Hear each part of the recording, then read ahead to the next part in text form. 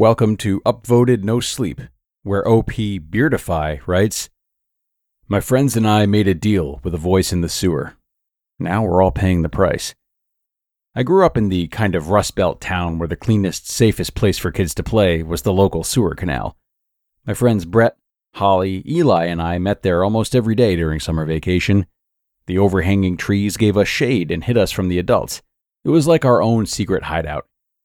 The only problem was the concrete tunnel at the end of it. Something about the tunnel made me think of a round, toothless stone mouth. Freakishly oversized insects that we'd never seen before buzzed in the humid breeze that blew out of the darkness, and it wasn't long before we started daring each other to crawl inside. Eli was the first to stick his head in, but he didn't dare go any further. Holly, though, she did. She snorted, called us all scaredy cats, and crawled into the tunnel until only her tiny white shoes still hung outside of it. Then she screamed, the kind of 100 decibel shriek that only preteen girls are capable of. We grabbed her leg and yanked her out. She wouldn't stop scratching at her head. According to Holly, a spider as big as her hand had just scurried through her hair. We avoided the tunnel for a long time after that. That was until the day I lost Eli's basketball. Now, it wasn't technically Eli's. It belonged to his older brother, Dwayne, a muscly 13-year-old we all lived in terror of. In fact, the ball was Dwayne's most prized possession. Eli had only taken it to brag about the famous signatures that covered it. But like the dumb kids we were, we couldn't resist throwing it around. So I faked a pass to Brett, but tossed it to Eli instead. I didn't realize that he was standing in front of the tunnel. Dwayne's prized ball slipped right through Eli's fingers and disappeared into the darkness. One look at Eli's terrified face was all I needed to imagine the beating that Dwayne would give us. No one was saying it, but I knew what I had to do. So I took a deep breath, got down on my hands and knees, and I crawled into the tunnel.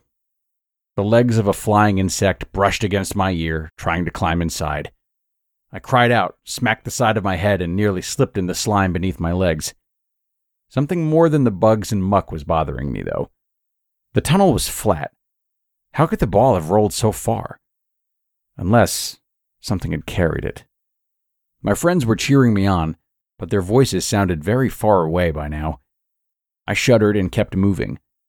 After what felt like forever, I saw a light up ahead. It streamed down through a grate overhead into a small concrete chamber. Dwayne's basketball rolled through it and into the gloom beyond. I had just stepped into the light when I heard it. Bounce, bounce. "Looking for this?" a voice asked from the shadows. Every instinct told me to scream and run, but I didn't. "Who's there?" I asked. "Do you want your ball back?" the voice teased. "Or not?" I couldn't tell if the speaker was male or female, old or young. The darkness hid them completely. "Of course I do," I huffed. "Then, how about a trade? You get what you want, and I get something of yours." "Like what?" "Bounce, bounce." "I'll tell you when the time's right. Not now." It was only a basketball, I told myself. How big of a trade could it be? "Okay, fine, give me the ball." And just like that, my trade came bouncing out of the shadows. "It's been a pleasure. If you'd ever like to trade for anything else, you know where to find me." I gulped and backed away, my throat dry. I didn't want to turn my back to whatever was lurking in the shadows, but I didn't have a choice. I looked up as I turned around. Two backlit, child-sized figures were staring down into the grate. I scrambled out of the horrible tunnel as quickly as I could. "You found it!" Eli's cheer died in his throat when he saw my face. "What's wrong?" I opened my mouth, ready to tell him everything. Nothing," I found myself saying. "Where's Brett and Holly?" "Well, they climbed up on top of the grate to spy on you." Eli frowned. "Are you sure you're okay?" Never better." I forced myself to smile, wondering why I couldn't bring myself to talk about what I'd found. "How about a trade? You get something of mine, and I get something of yours." Laying in bed that night, I turned those words over and over in my head as I listened to the windstorm outside. What kind of deal had I just made? When would the thing from the sewer be coming to collect? Branches scraped against the house like sharpened claws, and it was a long time before I was able to fall asleep. I woke to a golden sunlight streaming through my bedroom window. I could hear my family arguing and laughing in the kitchen. The warm, buttery smell of my father's pancakes drifted up the stairs. Maybe things would be okay after all. Or so I thought. But something had changed between my friends and I. When we met back at the sewer the next day, Brett and Holly, they seemed tense, anxious even, like they were waiting for Eli and I to leave. We parted ways after barely an hour had passed. The whole experience left me with a sick sense of foreboding, although I really wasn't sure why. The next day, when we met again, I understood. Brett was hunched over, concentrating, driving a brand new remote control truck. It was a toy that his family could have never afforded. Yet here it was, zooming up and down the slopes of the canal. Holly watched, stuffing her fist into a bag of enormous Mars bars, the kind that were only available around Halloween. Her parents had put her on a strict diet, or so I'd thought. So where had the candy bars come from? I looked nervously at the black tunnel ahead. "Hey, guys," I smiled nervously. "Where did you get that stuff?" "Nowhere," Brett and Holly responded in unison. Their flat tone reminded me of my own voice when I'd tried to describe the bargain I'd made. As it turned out, the remote control truck and bag of candy, they were only the beginning. Each time Eli and I came down to the sewer canal, Brett and Holly had more stuff. A Barbie mansion, the board game Candyland, even light-up sneakers. It was so unnerving that Eli and I stopped going down to play by the sewer canal. We were afraid of what we might find. But soon enough, we weren't the only ones. There was something ominous about the way the phone rang that night, and the fear in my mother's eyes when she handed it to me. "It's your friend Holly," my mother whispered. "She sounds upset. I think her cat's missing. Have you seen it?" I could barely hear my mother's whispers over Holly's sobs.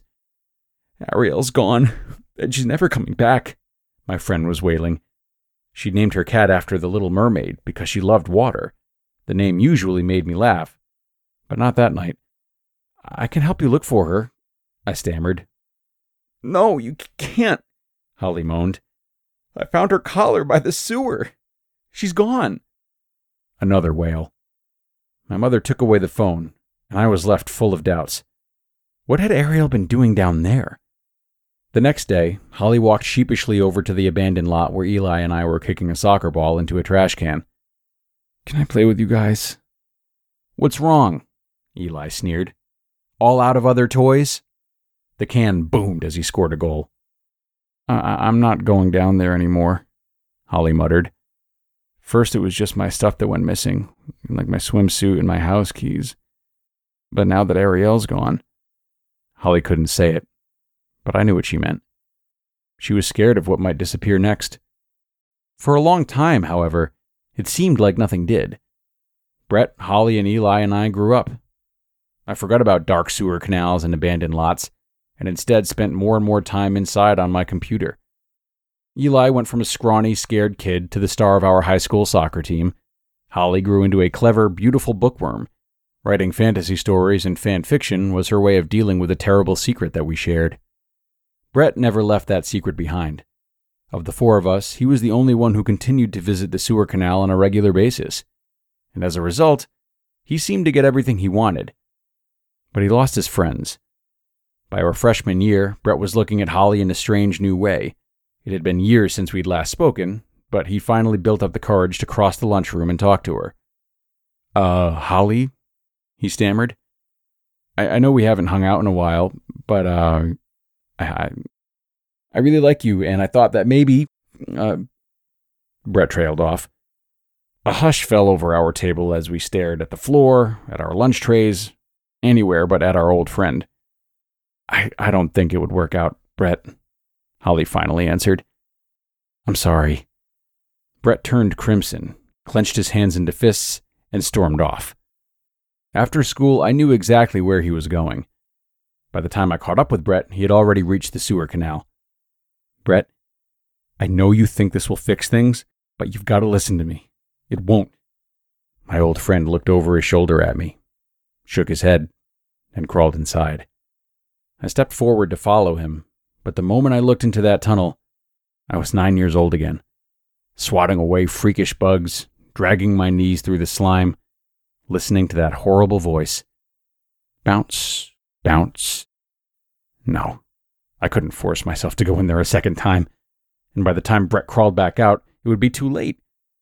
So I stuffed my hands into my pockets and I trudged home in the autumn twilight, feeling much older than I ever had before. I woke to a dark room and the echo of a ringing phone. I looked at the clock. 4:04 a.m.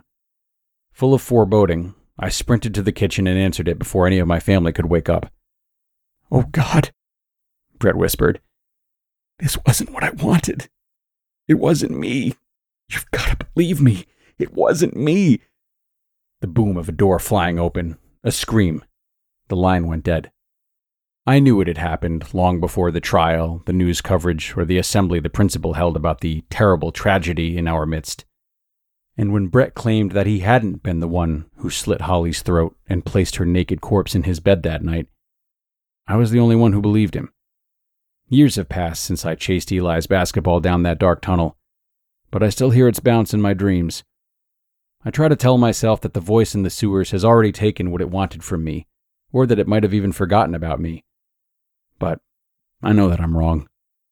How will I know when I've made my trade? When I try to stop my car and find the brake lines missing? When I check my 2-year-old son's crib and find it empty?